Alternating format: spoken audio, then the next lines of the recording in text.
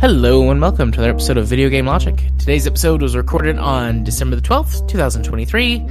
I'm your host, Game Psychologist, and with me, as always, the birthday boy. Caffeine Rage. On today's show, we will be discussing a few games that we played.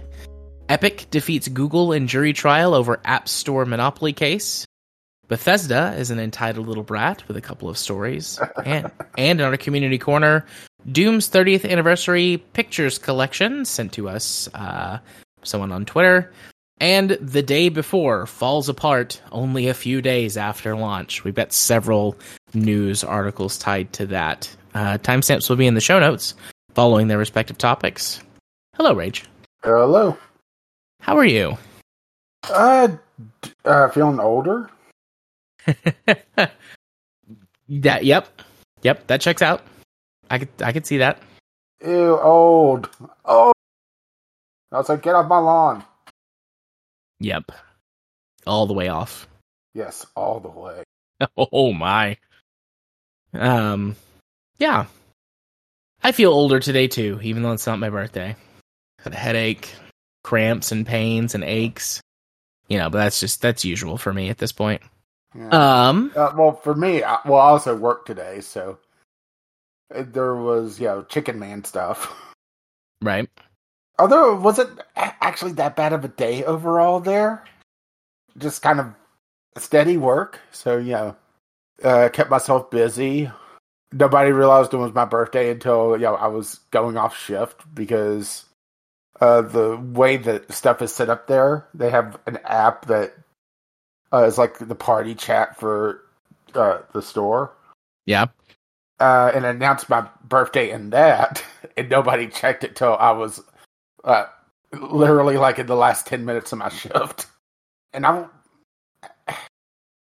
maybe it's just my upbringing, but it feels very narcissistic to, go in announcing, hey, my birthday today, woo! Yeah. I mean, it might just be where my birthday is so damn close to Christmas, and there was 3 birthdays, literally back to back. It just feels like, not that important, Yeah. And also, I wasn't the favorite grandchild, so I never got the parties or anything. I'm sorry, no, buddy. I'm not bitter. I'm sorry, buddy. I don't know. I don't think it's narcissistic to be like, oh yeah, today's my birthday, but I think people can make it that way. And they're like, today's my birthday, bitch. Like, love me, notice me, focus on me. I always go in and tell people it's my birthday, and I'm like, today's my birthday, so leave me the hell alone. That's what I want for my birthday. Leave me alone. I see. I don't get leave me alone. It's I got stuff I gotta do. Yeah. I usually take my birthday off if I can. It doesn't always work out where I can do that, but I try. I thought about that, but okay. Well, my last pay cycle really sucked because the store was closed Thanksgiving Day, so pretty much everybody was getting an extra day off because of that. But the general manager decided that she only wanted one cook that Sunday, which robbed me of my shorter 5th shift. Yeah. And, why would you want to take a cook on literally the busiest travel day of the fucking year? Right? I can't think of a reason why you would want to do that. Yeah, makes sense to only have one person. So, it did make me feel a little like welcomed, or like that imposter syndrome slipping a little when Chicken Sensei went thermonuclear on why he was the only cook there for the church rush on that Sunday. I mean, supposedly he went fucking off on a rip-roaring tirade. So, yay, I'm better than nothing. You're very good. I love you very much. You're way better than nothing to me. Bad touch. It doesn't. I was gonna say I'm only touching you with my words, and then I thought, oh, I could say I'm only touching you with my mouth, but then that plays into the bad touch a lot. So bad touch, bad touch. Oh God, bad touch. Well, I don't know. I mean, that lady wanted to feel my touch. Yeah, but what does she do? That'll be some Franken content for you guys when it comes out. It's just a short little story about me being hit on. But the optometrist is a few doors down. Right. That was mean. Sorry. No, it's okay. Speaking of being hit on, though, let's move into talking about some games. Because I have one that involves hitting on people, both with a sword and with your words. So you just want to trade off? You do one, I do one. Yeah. Although I need to flip flop mine because of the segue that I use. So let me flip flop that real quick. So the couple games that I have been playing, probably the worst for I've not got a lot of time here lately because of things going on in my life. So let me just start a couple of JRPGs. One of them I was one that I've played before, and the other one was one that I got as part of a Humble Bundle that I had been interested in for a while. And that one is Tales of Vesperia. There are several games in this series. I don't know how many. I know there are several. And they are sort of tangentially connected for the most part via the world. And a few key characters. One of the biggest reasons I was interested in Tales of Vesperia was the fact that from everything I'd heard, it was very anime. And I think a lot of people might think JRPGs by default are very anime, but that's not true. JRPG primarily just refers to the fact that they are Japanese-styled role-play games, hence JRPG. And so while there are some shared mechanics, especially in a lot of older JRPGs, the types of stories that they can tell, the way that they tell them, the characters, the design, can be drastically different. So to see one that has been sort of sold whole cloth as this is a very anime JRPG, I was interested in. And from my experience with the story up to the point where I just couldn't play it anymore, that seemed to be true.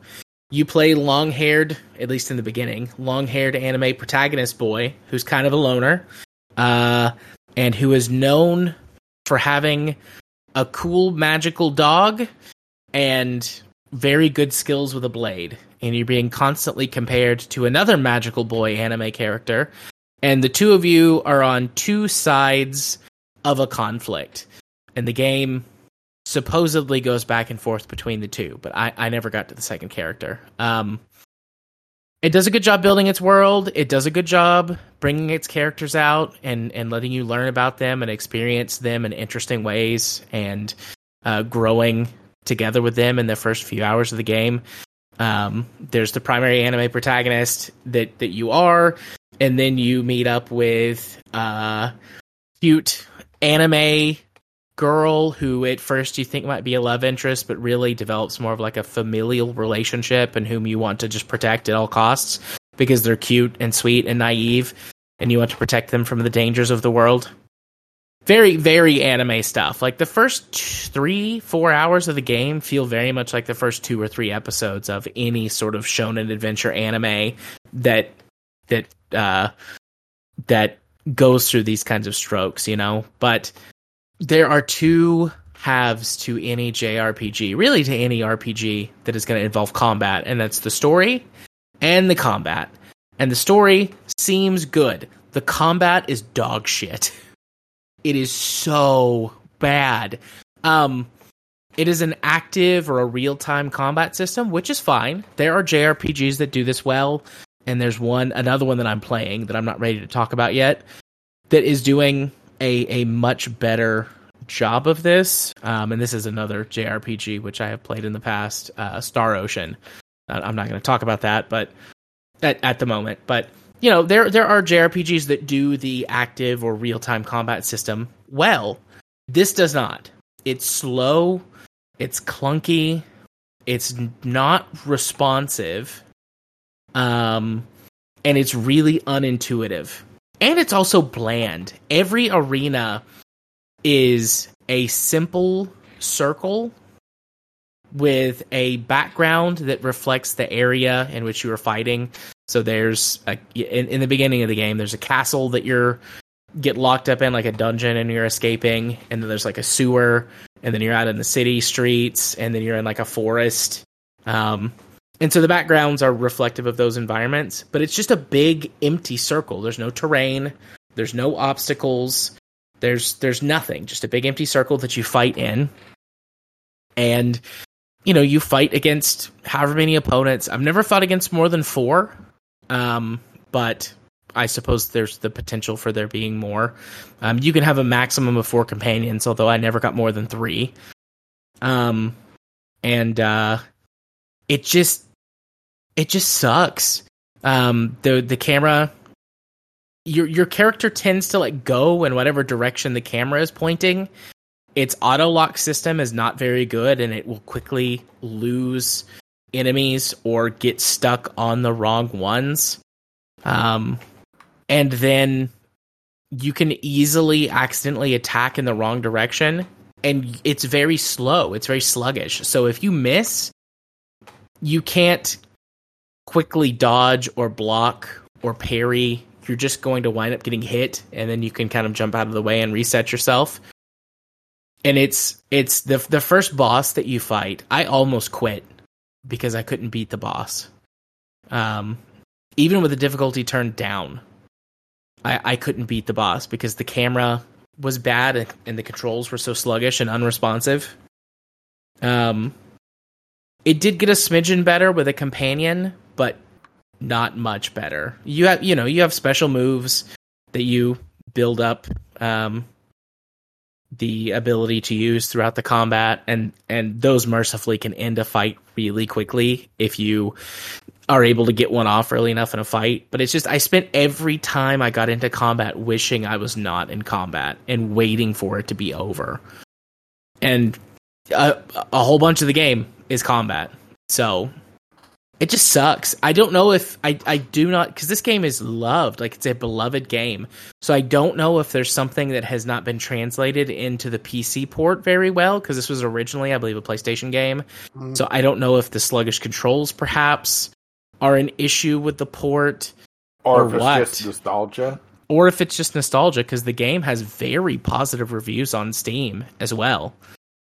But it's just, the combat is broken. And it could be one of those things, too, like, where people are like, well, if you play it for long enough, then it gets better, it gets good. But I'm well past the point of my life for putting up with that. I played it for like 3 hours. The combat was terrible. I didn't want to, like, fight with it anymore to get to the, like, quote unquote, to where it was better. So I was done, and I uninstalled it. Thankfully, it was part of a bundle. I got several of the games out of the deal that I'm going to be playing and talking about over the next 3 months, probably. But yeah, Tales of Vesperia, not good in my book. So, what you got? Okay, so I have a pair of games that are linked by basic genre, but are different ways to take that genre.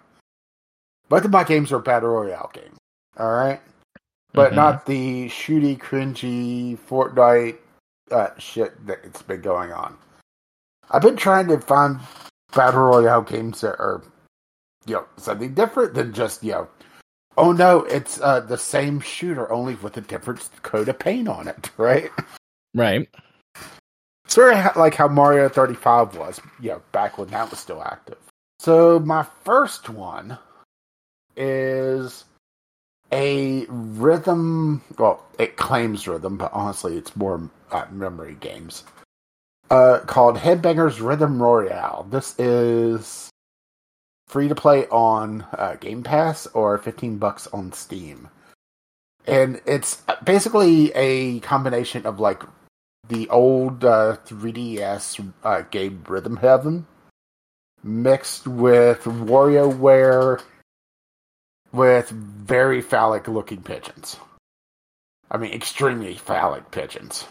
It's published by Team 17, and it's one of those games that it feels like it's riding under the radar, and it's killing itself because of it.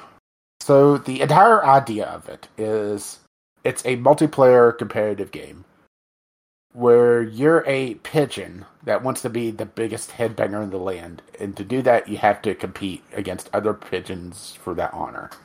And it's 30-player competitive lobbies, with each lobby having elimination rounds up until the final, final showdown.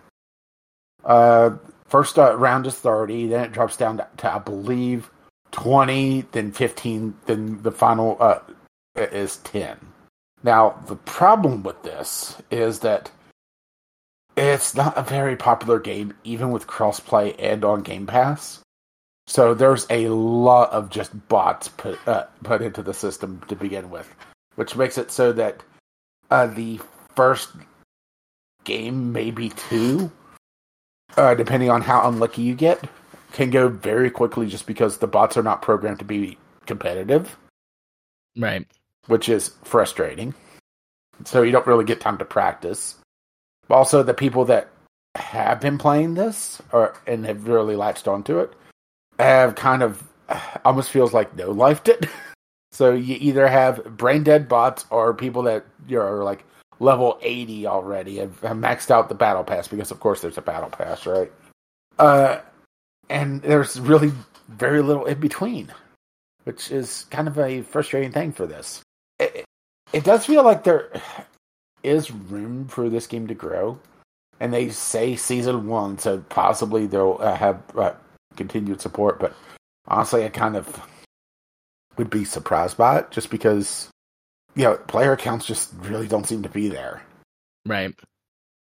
And it's kind of a shame, because I do think that there's plenty of room for, saying alternative battle royales is not quite the right way to phrase it, but different takes on the genre. So, essentially, you have more music-focused mini-games where one might be identify instruments that are playing a piece of music. And the first portion of the game will be one instrument, then you'll hear 2 instruments together, then 3 instruments, and 4 instruments. One might be just be able to do like a Guitar Hero-esque minigame where you have to punch in the combination of buttons quicker than everybody else, essentially. Right. Complete the different sub-levels of it. One is... Okay, this is going to sound crazy, but hear me out. You know the T-Rex game in Chrome? Yeah.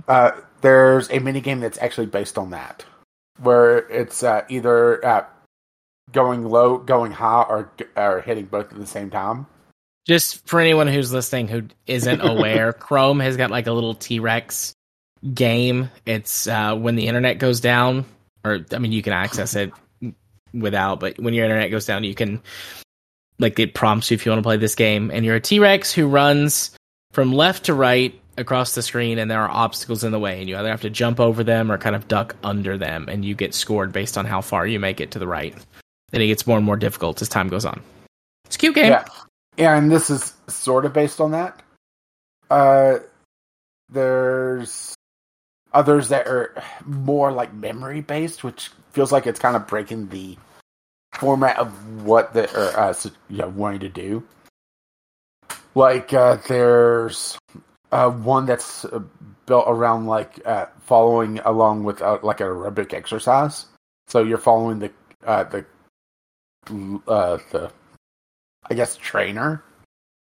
Yeah. By hitting different directions on the thumbstick, and the closer you are to matching them perfectly, the higher points you get, and you have to get above so many people in the lobby, otherwise, it's not going to last very long. There's trying to remember some of the other ones. There's one that's first person piano, so you have like a slingshot, and there's a bunch of of the pigeons dressed up as like a little bit of a piano keyboard. Yeah. And you have to play the melody after they play it, so it's a little bit of memory, a little bit of musical skill. It's just kind of frustrating that they were able to completely nail the rhythm portion of it, because there does feel like there's something here. It's just I think this is going to be a dead game, and well, actually, I haven't played it in a week or so it may already be a dead game. Right. I'm just glad I didn't pay money for it. How about that? Technically, I paid money because Game Pass, but you didn't buy the game specifically. Yeah, it's one of those. Could try it out, and it's like, oh, this is neat. Oh, it's going further and further people to play. They claimed 23 musical mini games at launch, with more being added later on. So we'll see if they actually update it at some point, or if it's just going to be another one of those games that got thrown out and then just died on the vine. Because boy, there's a lot of battle royales for that, huh? Yeah, oversaturation in the market. Although, like you said, music rhythm, different type of battle royale. Yeah, which I do appreciate. So, my turn, or are you going to talk about both of yours and you can be sandwiched? Okay. My other game is The Last Remnant, which is another JRPG. I have talked about this before a long time ago, like several years ago, I believe was the last time I talked about it. It is a little bit more of a classic JRPG in terms of like the battling. It's turn-based. There is some tactical elements to it. You play as a character by the name of Rush Sykes, who is trying to track down and rescue his sister, who has been taken by the big bad because they're special. And the adventure of the story, they're being your sister and you, like this character's family is special. And throughout the course of the game, you meet characters who help you find your sister and your family, and you uncover why and how you're special. The world is populated by these artifacts, or not populated, but filled with these artifacts called remnants that vary in power and size and what they can do. Hence the name The Last Remnant. You are pursuing ultimately like this ultimate final remnant that's supposed to do like a prophecy. I don't want to say too much in case somebody wants to go play it. I don't want to spoil everything. This game, the things that it does differently are instead of having single characters, you get to build squads. The game calls them unions, but they're squads of characters. They can be the named NPCs, your character, the named NPCs, or they can be soldiers or mercenaries, which you can recruit throughout the course of the game. And in doing so, you can create formations, which promote certain types of stats or certain types of things. Certain formations are better for magic users, others for unions that are going to try to charge in, others that are going to fight more defensively. There's a lot you can do to mix and match and play with it. You get rewarded in different ways, for making ones that are balanced versus ones that are specialized. There's pros and cons. The system is handled fairly well. You cannot directly level up any of your companions, but the more you use them, they gain experience. And even ones that are not being used still gain experience. And occasionally they'll ask you to do little side quests for them or to provide them with equipment from the stuff that you have looted. And that also levels them up. And the game, instead of everybody lining up and fighting each other, there is a bit of 3D space that's played with here. As whenever you fight enemies, there's a map and the unions maneuver against one another for better striking positions. And in the early game, it doesn't matter so much, but later on, in the mid game and especially the end game, when you've got a lot more units under your control, it starts to matter a lot more. It's certainly not as tactical as a turn-based war game or something like that, but there are tactics which can be employed. And overall, I have found this game incredibly enjoyable. I have played it several times. I've never fully finished the game. Like, I've gotten far enough in the game that I know what the story is, and it's like, okay, the next thing ahead is the final adventure to beat the big bad guy and win. And then I've never finished it. just kind of a life thing. So this time I'm hoping I actually do finish it. I've just been playing it a little along. It's interesting. The game has got some pretty deep politics and political philosophy that as a teenager when I played this, I completely missed. And in my early 20s, the last time I played it, so, a decade ago, give or take, I saw it and I was like, oh, that's some political stuff, neat. And then I just breezed past it. And this time going through, I'm like, oh, whoever made this game wanted to put some deep political philosophy in there. Where that there's some intrigue and some back and forth and some fairly lengthy discussions about different systems and types of government that play out between characters over the course of the game. And I'm still within the first 25 to 30% so far. And that's just oh, neat. Didn't notice this stuff before. So getting it is a little bit more difficult. It was pulled from Steam because there was supposed to be a remaster, and the remaster never came. And because it was an Xbox 360 exclusive JRPG, there are some ISOs of it out there, and with mixed results. I happen to have it on Steam from when I bought it many years ago. So if you can manage to get it, it plays pretty well on modern hardware. My frame rate it tells me it's in the thousands. It's a decent looking game, but it's from the late 2000s, early 2010s. So, your mileage may vary on that depending on how you feel about graphics from that era. But it does lack, or not lack, but it doesn't adhere to the very brown style of the era. It's very vibrant, full of colors, and colorful characters. So I like it. If I remember correctly, you bounced off of it. You didn't like it as much whenever you played it. I bounced very hard off of it just because it seemed like I could never figure out what the hell's going on combat-wise.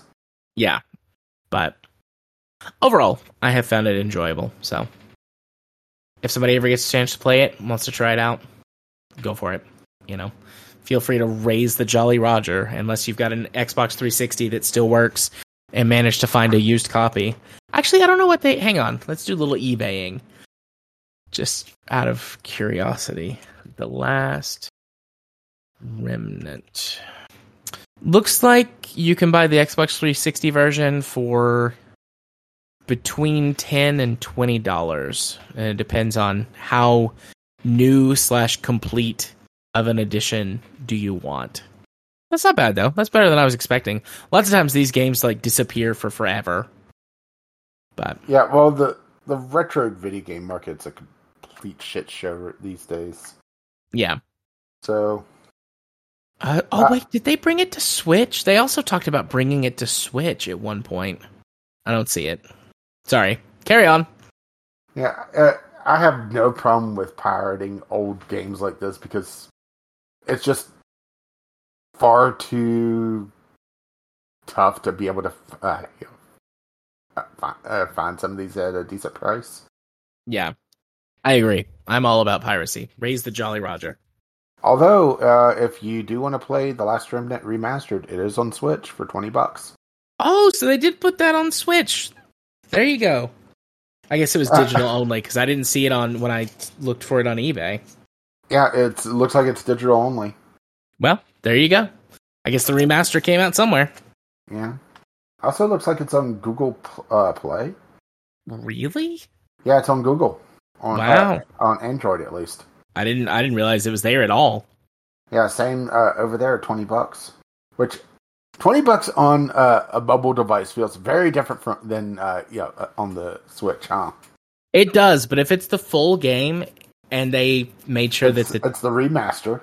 Yeah, if they made sure that the touch interface works well, it is a full, solid game. It is a legit game. So, there's a yawn. It looks like it's on PlayStation Store, also available. The HD remaster? Yeah. Well, good for them. All right, looks like you can play it a little more easily than I was aware of. Except on PC. Yeah. Yeah, it's almost like it's developed by Rockstar or something. Oh, jeez. All right, what else you got? Speaking of games that I didn't pay for, but kind of also did, another battle royale of a completely different genre. So, turns out Nintendo realized that they had a franchise that they completely forgot about for 15 years. Yeah, a while. And released a battle royale version of it. F-Zero 99. A retro F-Zero game. It feels and plays like a mismatch of like the SNES and a couple of the more modern versions. I will admit I'm not a huge F-Zero fan, so I can't say this mechanic is from this version, this mechanic is from this version. But it feels very much like going back and playing, like on the SNES. Only, there's 98 competitors. And it gets a little chaotic. So, this is free for anybody that has Nintendo Switch Online, which I do. And, why am I yawning if I'm not tired? I guess it's your week to be like this. Yeah. Which you're going to have Nintendo Switch Online to be able to play the damn thing anyway, right? Yeah. So you have 4 classes of cars or hovercraft to choose from. And it kind of just throws you into the deep end.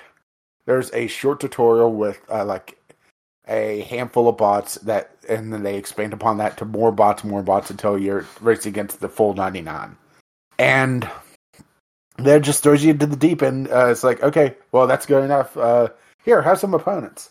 But I don't find it as frustrating as Headbangers for a few reasons. One is that while they do call some racers during a race, it's not as extreme. Oh, as I might bump as I try to untangle my headphone cords. It's not as extreme as Headbangers, where it's the top. Only the top 20, the top 10 get to see the final round out of 30. They only take out the last 5 on each lap. So for a full race, you're looking at 75 people still running. Basically just taking out the very, very slowest, right? Yeah. Which feels fun. I mean, if you're having a bad time if you're getting ranked out like that. Although there are other modes that it's more aggressive, but we're talking base mode. Right? There's, I want to say, 20 tracks that you can encounter. There's some that's just in the base mode. There's a rotating special mode, which sometimes it's team play, where it's like green versus pink. And instead of racing individuals, you're racing as a team. And it's the highest team score at the end of the race wins. So, highest places gets points. Knocking out others gets points. Collecting sparks, which whenever people hit each other, it creates sparks that you can collect, which you could use once your meter's full to create a super boost, which basically takes you to a second layer of the track that has no hazards on it and is faster, but you're only there for a short amount of time. So it's becomes very strategic of hanging back a little bit, collecting sparks, and then going taking essentially the shortcut on a harder portion of the track. Or if you do like I do, accidentally hit it whenever I'm trying to boost right before I hit the pit lane, right? Yeah. Let's see. Then there's the King's Race, the Queen's Race, and the Pro Races, which are on the harder tracks, which have also more aggressive calling on slower racers. So instead of like the last 5, it'd be like the last 10. And these are also linked races. So instead of, one and done, the King's race, I think, is 5 races overall. And everything carries over. So, or I should say, your knockouts carry over. So whenever you knock out somebody, it automatically refills your energy, which is used to boost, but also give, it's kind of your life bar. Right. But whenever you knock somebody out, you also get an extended on that, or an extension on that. So if you knock out a few people in an early race, you're going into the next race with an advantage because, you have a bigger life bar, right? Right. So it makes it very strategic on, do I want to hang back into the pack and try to get a couple knockouts? Do I want to try to go forward and try to get points because each position gets so many points? But there's also the risk of, getting left behind and getting knocked out by just not having enough points, right? I've been having a lot of fun with it, and I think it's mostly just because there's so many ways to compete, even in just the basic mode. So you'll have the overall race standing, which I think my best has been in the upper 20s, which isn't bad considering I'm not particularly great at F-Zero. Then it's based on your skill rank, which is goes up or down based on how many rivals you beat. Every time you start a race, you're given 4 rivals, which are essentially the racers at the closest to your skill ranking. And if you beat them, your skill rank goes up. If you lose to all of them, your skill rank goes down. So it compares your skill ranking, your what position you are in that particular hovercraft, and I think how many sparks or how many people you knocked out. It compares that to others. So there's a lot of metrics to like compete on. Plus, you get to do most of the race, even if things go poorly, right? Yeah. It feels like there's so many lessons here for like a battle royale like Headbangers, where you could set for Headbangers you could set a lobby for 2 minutes waiting for it to fill up, only to get knocked down within 10 seconds because you got bad luck with the matchups, right? It's not a good look when F-Zero, unless you get crashed out or have somebody just go really after you. You're looking at racing longer than you did set in the lobby, which is a good balance of matchmaking versus actual gameplay, right? Yeah. I've heard really good things about F-Zero 99. Is it F-Zero 99? Yeah, F-Zero 99. Yeah, I've heard really good things about F-Zero 99. Yeah, I would say it's definitely worth a download, especially if you already have Nintendo Switch Online. I'm not sure if it's a service seller, get it just for that, but it's a good add-on. Yeah, cool beans. And they also just added a classic mode that is, instead of 99, it's 20 players, and it's more mirroring the SNES version of F-Zero, but unfortunately I haven't played it just yet to get a feel for how that actually plays. Yeah. But they've been adding on to it and adding more tracks, adding more modes. So it's been rather impressive. Yeah, I'm glad you enjoy it. It sounds good. If I had Nintendo Online, Nintendo Plus, Nintendo Live, I would be playing it. I'm a pretty big F-Zero fan. I've not played all of them because there's a few sort of spin-offs and then some stuff that's like Japan only. And there's the arcade cabinet only one that I've never seen in real life. But, I played the SNES and the N64 and the GameCube versions and, thoroughly enjoyed. Because there were a couple on GameCube, I believe. But there was a mode, I can't remember if it was the N64 or the GameCube version, which was F-Zero X and F-Zero GX, where there was like a death race, and it was you picked one of the racers, and you just raced on a loop on a track until there was only one racer left. And it kind of makes me think of that a little bit. I mean, sounds like it. But I think there were 30 or 35 racers, so that was the max. It didn't get as crazy as 99, but... Just the start, where it zooms in, and you see this just giant fanning out of all the hovercrafts. It's rather impressive. I mean, I know that it's not an SNES engine, or, it's not, emulation. It's made to look at. It's made to really look the part.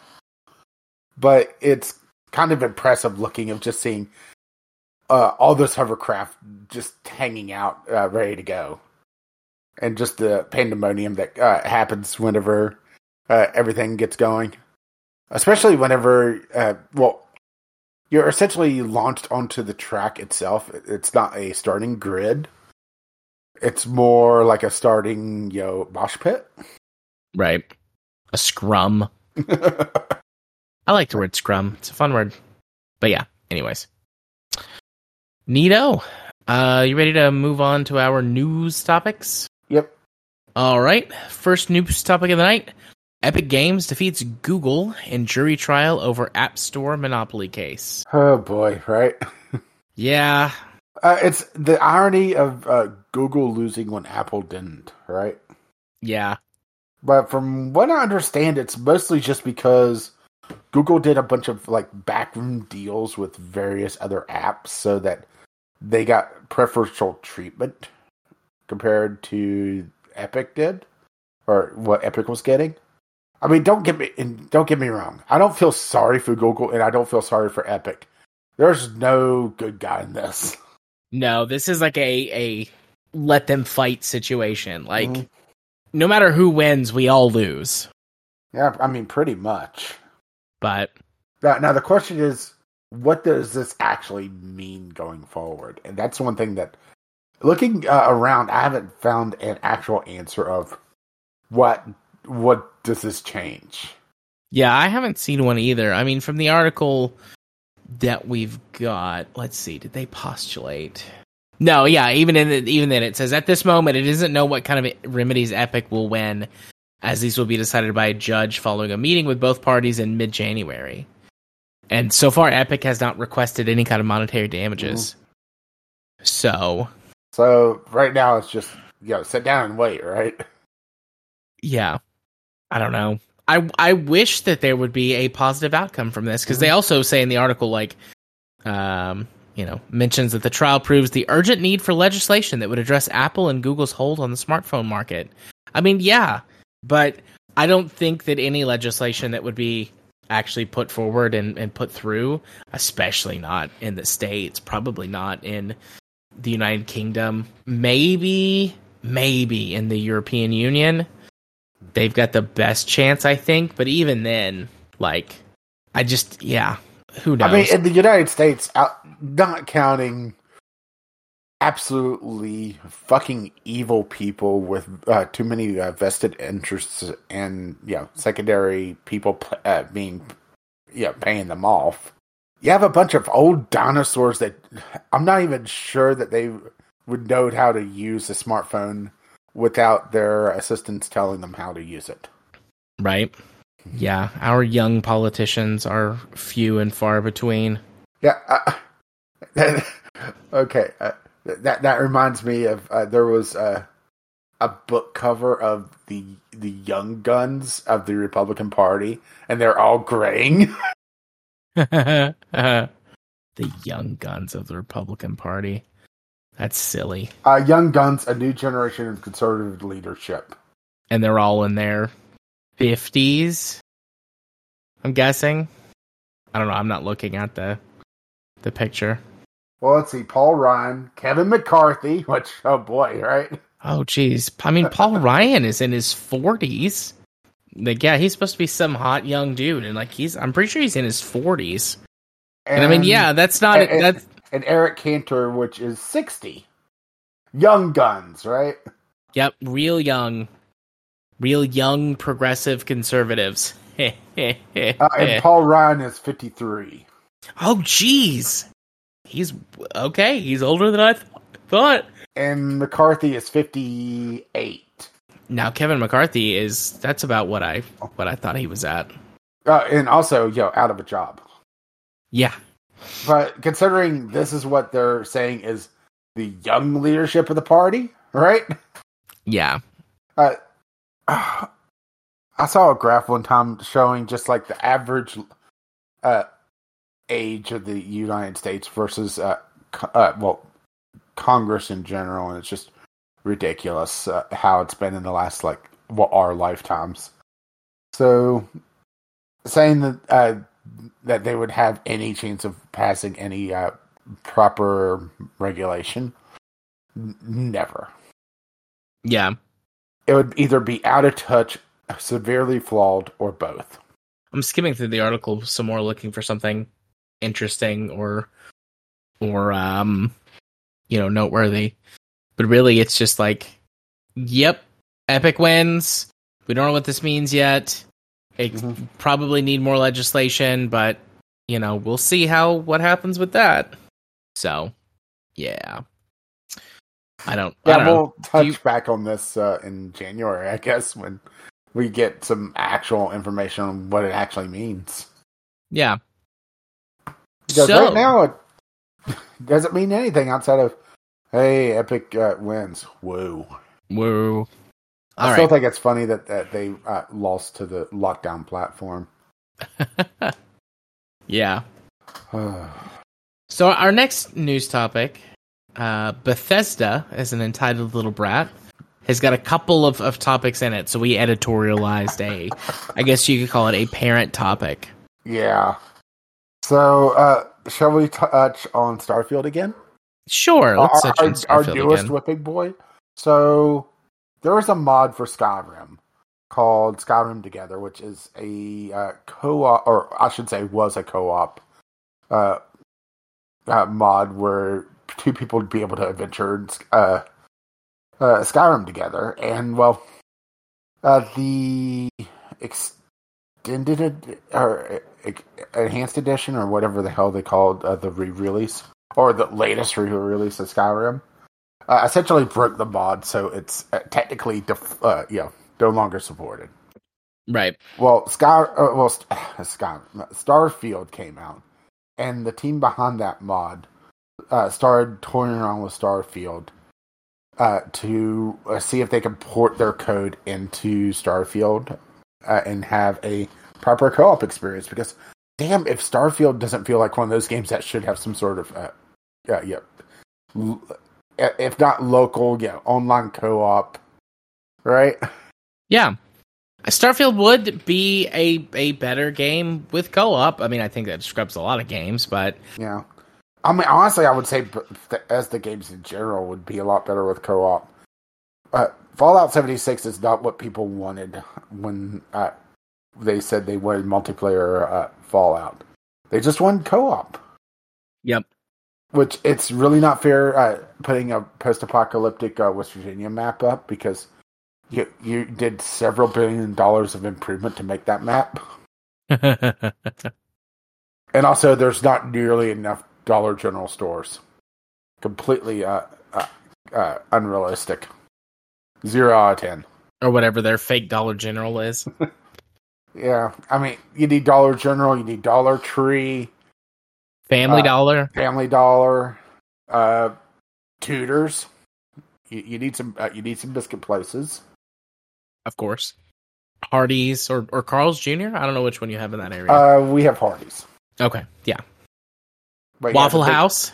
Mm-hmm. Actually, there's only like 1 or 2 Waffle Houses in the state. So that could be the battle arena. You go to the Waffle House to fight, as you do. I mean, really, everyone does. So, but yeah. They tried to port their code over. And basically, they got most of the way done, according to this article, about 70% of the way done, and then started playing the game and to play test it, and realized that the game just is boring. Yep. Quote, the modder who started working on the project thinks the Space Fang RPG is fucking trash. So, there you go. I find this to be hilarious.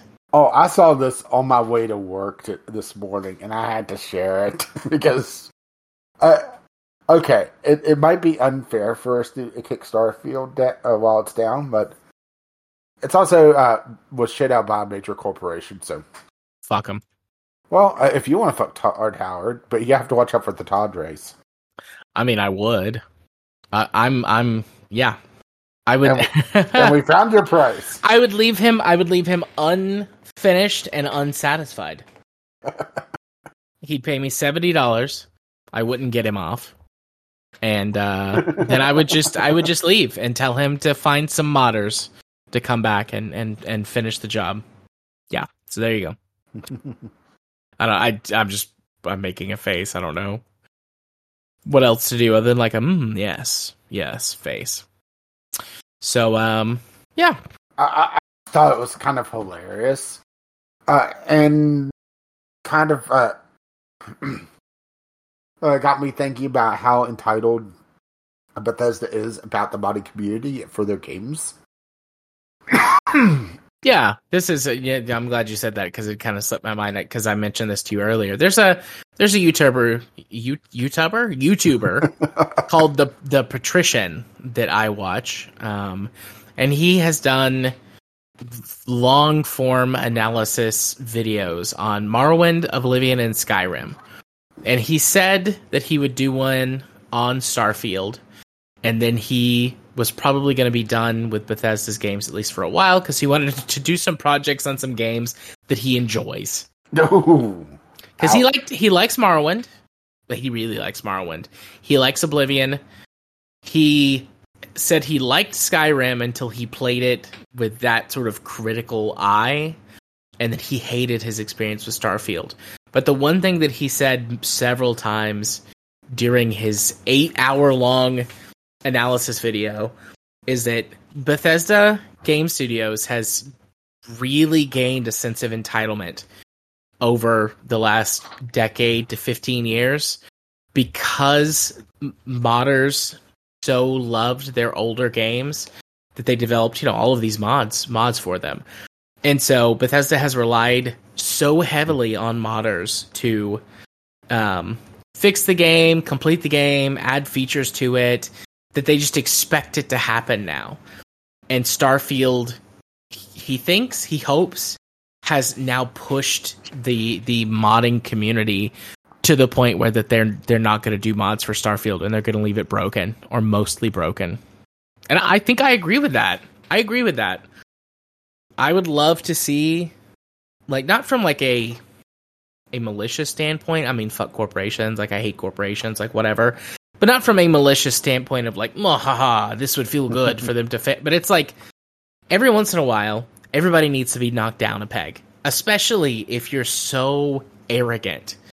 And Bethesda Game Studios, because the main people, Todd Howard and Todd Howard especially as the sort of the face of Bethesda, but there are others. More like the ass of Bethesda. Right.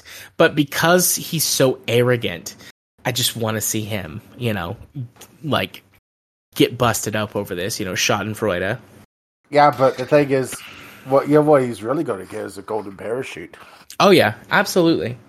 But, yeah, I would love to see that. Elder Scrolls 6, I had lost faith a long time ago in that being a good game, but Starfield is just sort of the final nail in the coffin. If Bethesda Game Studios is still a part of Game Pass, then I will play Elder Scrolls 6 the same way that I have played Starfield, which is through Game Pass, and with no expectation of it being worth anything. Yeah, I think, I wasn't hyped for Elder Scrolls 6 to begin with, because I hated the fifth one so goddamn much. Yeah. But I think Starfield is how we're going to see Elder Scrolls 6 as well, because I think they're too arrogant to change their formula yet. So I think we're going to see a lot of the really big and impressive set pieces front loaded in Elder Scrolls 6 with whatever story's going on there. Okay.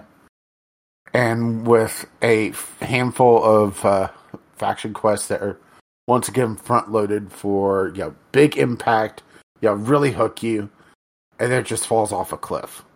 I don't think it's going to be as bad as Starfield, where you're not traveling to a random planet that has the same 3 or 4 goddamn points of interest as the last 20 you've been to, but it really shows that their writing is really falling off, where all your companions are essentially just palette swaps.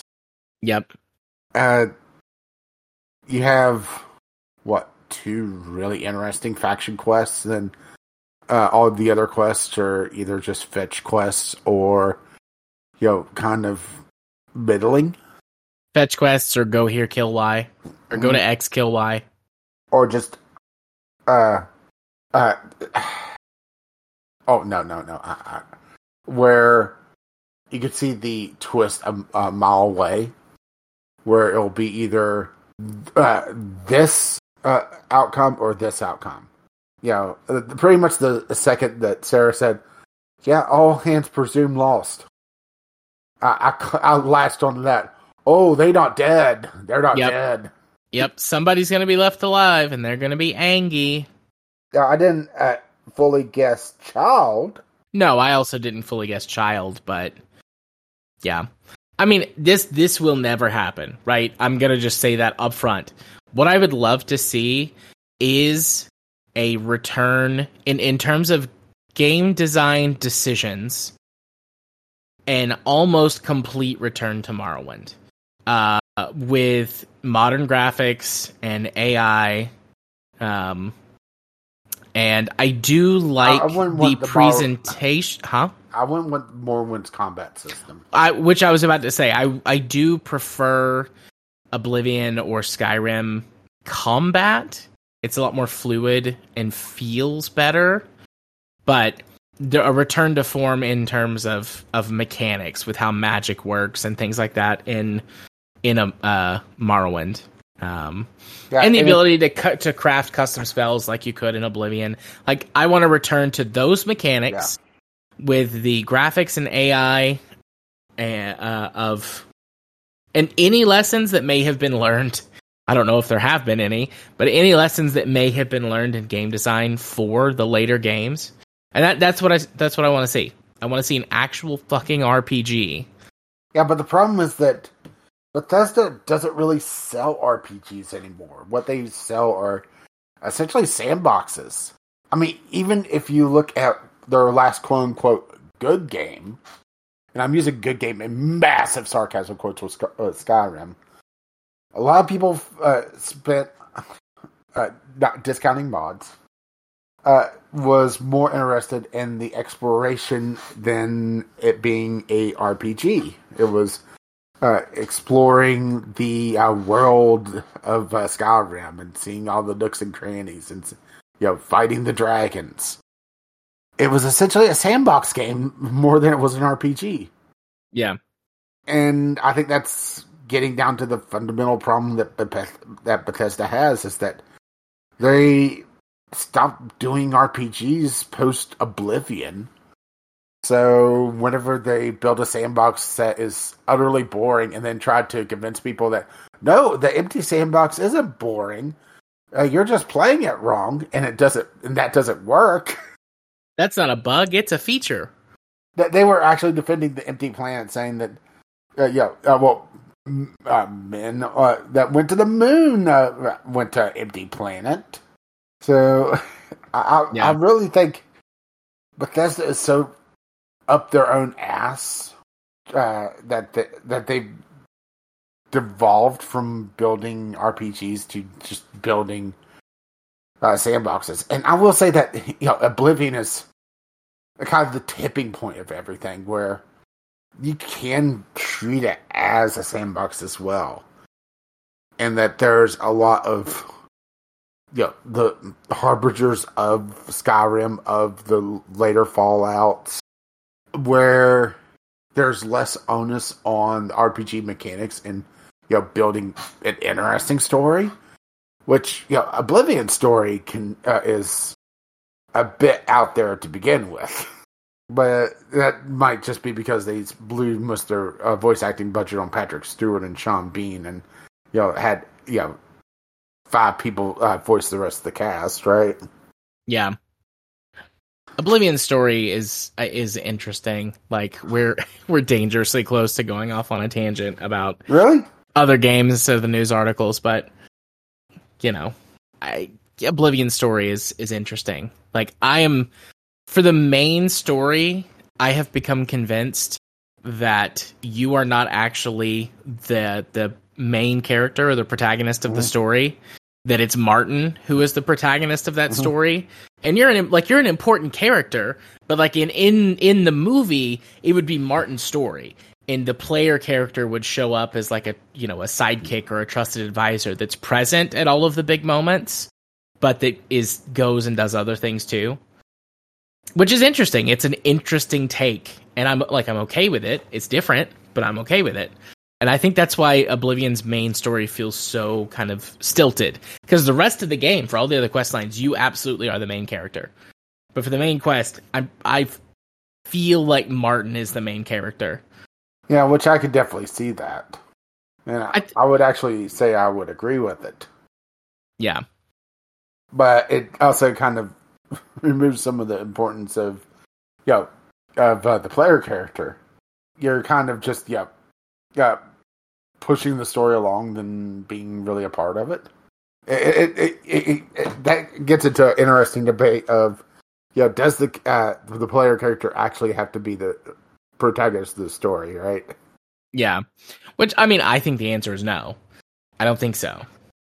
But it has to be done really, really well. Yeah, it has to be done well. So, but yeah, anyways, let's get back. Let's get back. Yeah, Starfield sucks. We don't like Starfield overall. It's mediocre at best. Soulless corporate trash. The modders have said, fuck it, this game sucks. And this is a major modding team. It does make me wonder, by the time that they actually put out the modding tools, which Bethesda promised, next year we're going to get modding tools. We're going to get, little things like maps in the cities. Oh. If there's going to be any real modding power behind this game, I'm going to be watching Nexus mods with interest, because I think it's going to be fun to watch. Yeah, we'll see, but yeah, I don't know. There'll be some. Will it be enough? Who knows? But there will be some. All right. And speaking of mods, right? Yes. Let me get back over here to the topics list. The other Bethesda thing. They brought back paid mods. Yep. With the Skyrim Creation Club. I have no problem with paying individual modders for their work, or giving them donations. I think my main problem with this is, one, Bethesda curates it poorly. There's none of the major mods. It's all feels like asset flip trash, or very, saying simple is probably not the proper term, but not impactful. They're not doing any of the big expansion type mods. It's like armor. I think one is some sort of magic chest that is basically linked throughout the world. But the fact that Bethesda's taking a cut of it really just rubs me the wrong way with it. Yeah. Yeah, Bethesda isn't putting effort into this. No. They're just trying to turn on the taps to additional revenue streams. Mm-hmm. And I don't want to let Bethesda off the hook because they were trying to do this before the Microsoft acquisition. But this also feels very much like what happened with Minecraft once Microsoft bought them. Yeah. There was a little while, a few months, a year, where not much changed. And then it's like, all right, let's open up the taps to make money. And so this feels like Microsoft is like, hey, you know how you tried to do those paid mods once before with the Creation Club? Like, do that again. Let's do that again. Oh, and also this the update that put this in also broke a lot of mods because, of course, it did. Yeah. Something about changes to the Skyrim script extender. Mm-hmm. Yeah, I'm trying to find a screenshot of exactly what the mods are in this. I don't think I have Skyrim installed. If I did, I'd just fire it up. I don't have the special edition. I don't think. No, I just have regular old Skyrim because I didn't buy the DLC. Yeah, I have the special edition, but it's not installed. Mm-hmm. I played through Skyrim again sometime earlier this year, or maybe it was late last year. I don't know. I played it some. Now, the interesting thing about this is they kind of buried the lead on this as well. There are fewer limitations now on what mods can offer, as Bethesda FAQ explains. Unlike Creation Club items, paid mods no longer need to be lore-friendly. A modder could add modern-day guns to Skyrim and charge for them, for example, despite the type of weapon being wildly out of place in the fantasy medieval world. Ugh, right? Yeah, which, I mean, you could do that before. But it being curated, I think that's kind of leaving a bad taste. Well, the old Creation Club stuff was, like, they did have those restrictions on it. So any quests or any whatever from the Creation Club content, which was part of the special edition upgrade, all of those mods that are present are quote-unquote lore-friendly. So they add stuff from previous games or characters or items from previous games. Quest lines that are based on things like one of the Creation Club things adds an Oblivion Gate to a cave in Skyrim, and like a little faction that's like, oh no, an Oblivion Gate has appeared. We have to close it. We have to close shut the jaws of Oblivion. Thank you, Mr. Stewart. Here's your $20 million. Right. So, all of those mods are somehow tied to the lore. I would assume there's some restrictions on, like, probably sexually explicit content and graphic content, stuff like that, but otherwise, I'm imagining they're just like, yeah, put it up there, make a few bucks so that we can make a few bucks. Make a lot more bucks, because wasn't the cut really nasty for Creator versus what Bethesda got? Yeah, I want to say it was really high, like 50-60% that Bethesda got. Yeah, I don't see what the percentage is on this article. Now, let's head over to the FAQ. And also, I do remember that their previous effort didn't also really highlight the mod authors as well. It was just, hey, here's this thing. Who made it? Who cares? Right. Looking at the FAQ, I do not see the percentage on this, which it does not bode well. No, you wouldn't put that up unless you were, you wouldn't hide it unless it was bad, I mean, I could just be missing it on this. Yeah, that does not bode well that I can't find a percentage on, how the cuts are. Oh, yeah, I think as soon as you get the major corporation involved in paying them, in the way of paying a mod author, I'm instantly against it. Yeah, same. I mean, even if it was, just a 5% fee, that's still that's 5% too much to Bethesda. Bethesda does not deserve the revenue that they're getting by selling mods. Honestly, no corporation deserves the revenue by selling mods that add to their own game. if Stardew Valley did the same thing, if Terraria did the same thing, if Satisfactory did the same thing, I would still be against it. It just feels like double dipping. But hey, I'm sure that they have some goodwill left somewhere to burn, right? Yeah. They kind of burned a lot of it with Fallout 76, the Fallout community. Starfield burned it with the general community. Skyrim is burning theirs with Creation Club stuff. But, some other rock is unturned. Oh, also somebody else in the comments brought up something. Because this is Creation Club stuff, or their new thing. You're still downloading all the mods, so you're basically just buying the license to unlock them. So hey, all the content is still getting downloaded and clogging up your Skyrim install. Oh, lovely. Another one of those. Just what I wanted. I am, of course, telling lies. I'm making shit up. But, okie dokie. Well, those were our two main news topics. Let's move on to Community Corner. Our first Community Corner submission is Doom's 30th Anniversary Picks Collection, which was sent to us by right. Ghost Shark. And this is just a little, short little happy. It's a Twitter post, or an excretion or whatever from someone named Father Christmars, which I think is cute. It says, to celebrate the 30th birthday of Doom, here's a thread of everything that I found that Doom can run on. Some are real, some maybe not. It's up to you to figure out which. Let's begin with Doom on an ultrasound scanner. Well, I'm not logged into Twitter.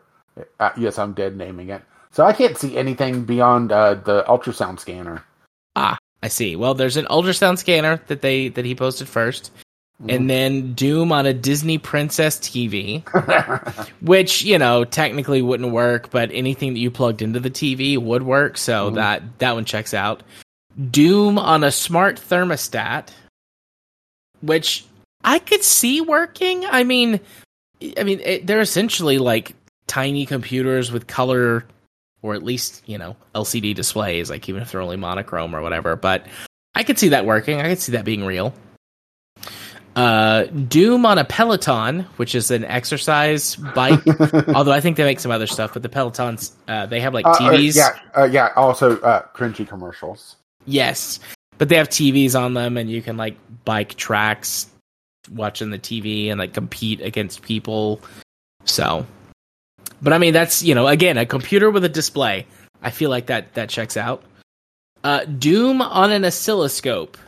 Probably not. I suppose it's possible an oscilloscope could have like a full display, but I've never seen one that had one. But who knows? Maybe. Doom on a McDonald's Tetris McNugget. That was a thing in China, actually. They did it wasn't a giveaway. It was essentially like $5, I think. And you could get a McNugget that played Tetris. Yeah. Licensed Tetris. I could see it working. I mean, again, a computer with a display. So as long as it's got enough computing power, then I could see it working. Doom on a pregnancy test. This one's a video. I mean, videos can be faked as well, but they're using the teeny tiny digital display on the pregnancy test to show it. And it's in black and white. Or grayscale. I think it's just black and white. But I mean, I guess tiny computer, or they could be doing the processing somewhere else and then feeding it into the tiny screen. It seems unlikely, but possible. Then we've got Doom on a Winnie the Pooh TV. Well, I logged I went over to my other thing for my another browser. The McNugget is fake. The reason why I know that, the McNugget has an LCD screen. Oh, okay. Just one of the black and white LED screens. Yeah. So I know that one's faked. Okay. But then we've got Doom on a Disney Winnie the Pooh TV. Again, with the other TV, like old TV, it wouldn't be running directly on the TV, but anything you plug into it, so seems plausible. Then we've got Doom on a broom, which is cute. I mean, it's just a JPEG of a Doom screenshot photoshopped onto a broom head, which is, it's cute. Doom on a TI-83. I've seen that. There have been several people who have put Doom on graphing calculators on YouTube, and I've seen some of those videos. Doom on a Commodore PET. Seems unlikely, but who knows, maybe. Doom on an Etch-a-Sketch. Cute, very cute, but, I mean, someone has created the image on an Etch-a-Sketch, but it's not the frame rate sucks. It's almost as bad as Starfield. Right, hand drawing every frame, one frame at a time. Oh, what am I talking about? It's better than Starfield's. True. Doom on a Sony Ericsson K800i, which is an old cell phone. Seems probable. Doom on a PC. Yep. Weird. Doom on a Super Mario Brothers Game and Watch. I could definitely see that one. Yep, I could too. Although the screen looks a little weird on that one. Yeah, well, I mean, these are just tiny Nintendo or tiny Game Boy Advances. I've seen these before. And the Game & Watch is that they were like themed Game & Watch, but I mean, they were just Game Boy Advances, so I could see it working. Doom on a belt buckle, that's cute. Either someone had this thing custom made or it's photoshopped, but either way. Yeah, you just gotta watch out. If you pull the belt a little too tight, you're liable to rip and tear. Ayo. I got you on that one. You did. Doom on a MacBook Pro Touch Bar. I've seen people hack these things before to do other functions on YouTube, so maybe. It would be awful, but maybe. Doom on an iPod. Sure. Doom on an Atari CTF-1 test rig. I had never seen one of these before. But, I mean, it is a computing device with a screen, so maybe. Doom on a Canon Pixma printer. That seems fake.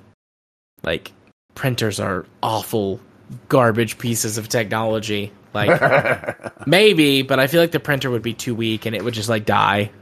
Doom on an Office phone. Seems unlikely. I've used a bunch of these Office phones. They're barely functioning as it is. Doom on a Tamagotchi, very cute. Seems fake. Well, the printer one actually is real. Really? Wow. Okay. Well, let's put it this way. There's a video of it. It is it's running, but that's being generous. Right. Let's just put it this way. It's glitchy and not running that well. So it runs like I do. Pretty poorly. Yeah, let me send you this link. How many more are there? A few more. Doom inside a truck, and it's a truck that's got like a huge like billboard thing in it. I've seen these that are like video game setups, so that seems plausible. Doom on a vape. Yeah, it looks like it was modded firmware. It has very glitchy textures, but it does work. Yeah. But Doom on a vape pen, I don't know. I don't vape enough to know if they could do that. Doom on a fingernail, someone has painted Doom on their fingernail. Very cute. Doom on a Sega Game Gear, seems plausible. Doom on an ATM, seems plausible. Doom on a digital clock pen, seems unlikely, but yeah. Doom on a Sampo something tri-screen color TV, sure. Mm-hmm. Doom on an NES Classic, and then Doom on a chainsaw. Is that the last one that he did? Yeah, that's the last one. Yeah, the chainsaw, that looks like a controller of some sort, but I'm blanking on what it is. Yeah, or maybe like a Nerf thing. No, I know that there was a couple games that went out that had like custom controller chainsaws, but that one doesn't look familiar to me to the ones I know. All right, that's the list. I mean, some other people added some stuff at the bottom, but that's the quote unquote official list. Very cute. I like them. I mean, it's impressive just how portable Doom is. All right. That's the list. So, let's talk about our last thing tonight. Oh boy. Which is the day before. Again, this is an editorialization. The day before falls apart only a few days after launch. So the day before, I guess to set the scene. So that would be the 11th. The 11th was a game that was supposed to be kind of a DayZ. What's the other game that I saw it compared to a lot?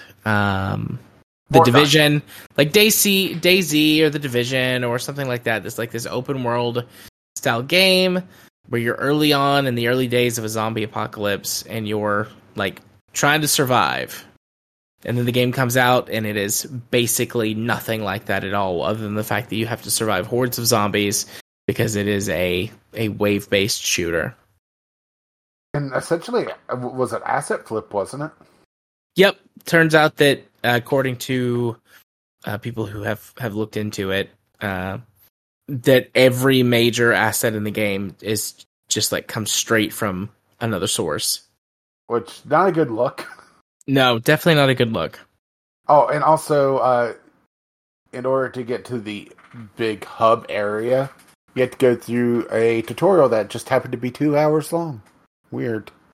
Yay. But yeah, so, the day before, a bunch of people bought it, about 250,000, not quite, 200,000. And pretty much immediately, population started dying off, and about 50% of the people who've bought the game so far have refunded it. Yeah, which now Steam has opened to blanket refunds, no questions asked. Yeah. Which, that's not unheard of, but it's kind of a rarity. It doesn't pop up too often. So, yeah, the game studio, it's either closed down because they put closure.jpg out, but also on some of their previous games, they've changed the name of the studio that made it, the developer, which, right? And they've also been trying to go back and like airtolize and remove the aspects that, this is an MMO. I will admit, I had not heard a damn thing about this game until, the shit hit the fan with this. Yeah, neither had I. I'm not sure if it's just was outside my gamer space, if it's, or, if I'm just not trolling Kickstarter enough or what. I think I remember seeing it on like a Reddit post or something, but like that's it. Like I had no other interactions with this game before. I mean, at first glance, it looks okay, like, but reading into it for any amount of time, like reveals it to be sorely lacking as a generous read. But yes, at this point, it has lost 80% of its player base since the initial launch. Approximately 50% of the players who bought the game have requested a refund. And they're trying to scrub from the internet the fact that they said that they were an MMO in the first place. Whoops. Yeah, whoopsie. Made a mistake there, fella. Yeah, the internet never forgets, right? Absolutely. It may eventually forgive, but now the question is, are we going to see them pop up again later on, right? I don't know. Depends on how much money they lose overall. I mean, I'm talking about another rug pull thing going on. Oh, yeah. I would imagine so. Because, I mean, there's always new people who haven't been exposed to the scheme that you could sucker in. Which is kind of sad just how easy it is, huh?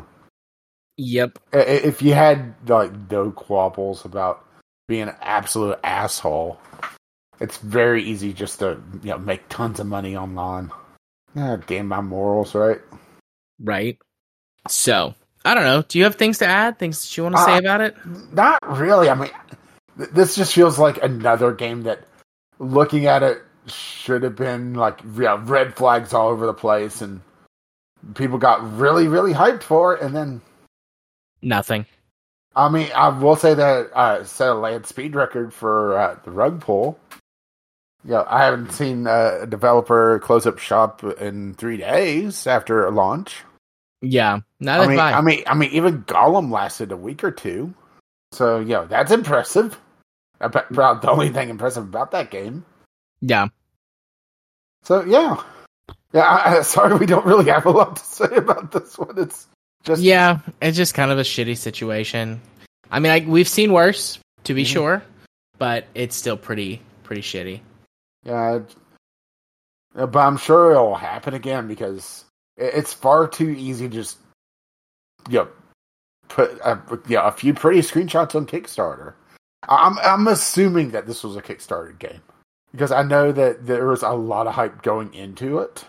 So I know that they built a fan base somewhere. Yeah, I'm looking. It's I'm some sort looking of right crowdfunding. now. Let's crowdfunding. Let's try putting that in. It'd help if I could spell. Oh, it says it's important to note that we didn't take any money from the public during development. There were no pre-orders or crowdfunding campaigns. That's actually shocking. Usually, whenever there's stuff like this that goes on, there's some sort of a big campaign beforehand. I'm actually shocked on that one. Yeah, that's although they sold 200,000 units, so there definitely was a hell of a campaign going on. An initial interest. But yeah, all right. Well, that's all of our topics on the docket for today. Yeah, surprised we didn't talk about E3 dying. Yeah, E3's dying. No, it's dead. We've retired the little red dress. It's seen too many horrors. Yep. Long live the Chick Hydra bot. All hail Chick Hydra bot. But yeah, no, we talked about it. E3's dead. That's about all the consideration I'd heard for it. It's like, oh, they're dead now. Okay. So yeah, where can people send us stuff if they want to? Well, you could jump on the Discord, which you can find a link to that over at VGLpodcast.podbean.com. You could tweet us, and yes, I'm still using the word tweet. Fuck you, Elon, and your shitty Cybertruck. VGL Podcast over there on the Bluebird, or you could email us, VGLpodcast@gmail.com. Now, why don't you hit them with them socials? Well, I've been Caffeine Rage. Maybe someday I'll get back on the Bluebird, but you can still contact me, Gaming with CR over there, or you could be my friend over on Steam, Caffeine Rage. And you've been? I've been Jared. You can find me on, as you say, the Bluebird at JMA4707. Although I am tweeting much less than I used to because I'm also now on Blue Sky. At same username, same handle, JMA4707. I was going to say, it's really impressive that you got the username, same username. Touche. But no, I do currently have one invite code. And they generate every so often. I'm not sure how. At first I thought it was based on how much you posted and interacted with the community, but I had a few days where I was really busy and I didn't post very much, and I got another code. So I don't know. They might be on a timer or something. I might hijack one from you. Try it out. Okay. I mean, I've got a code literally right now, so if you want it, I can DM it to you. Yeah, go ahead and send it to me. Okay. Reset the timer, right? Yep. But yeah, also you can find me, obviously, on our Discord, and I don't know, anywhere else that podcasts may be sold. I'm doing it right now, because if I don't, I will forget. Done. And paste. And send. So all you gotta do is download the Blue Sky app from the Play Store, and then when it asks you for an invite code, paste that in. Alright. But yeah, so that's your socials, that's my socials. What else? Take us home, Rage. Take us home. You? Once again, you can contact us VGLpodcast@gmail.com with your letters, voicemails, game-related topics. Tweet and peers VGL Podcast. Or drop out the Discord, which you can find a link to that over at VGLpodcast.podbean.com. And if you wish to spread the love, you can find us on your podcatcher of choice. Our lovely, lovely patrons have made this madness possible. You can find out more about that over at patreon.com/VGLpodcast. Our intro and outro music is on the ground by Kevin McLeod. You can find his work over at incompetech.com. And as always, as this lovely music starts to roll across my voice, bye-bye now. See ya. Bye-bye.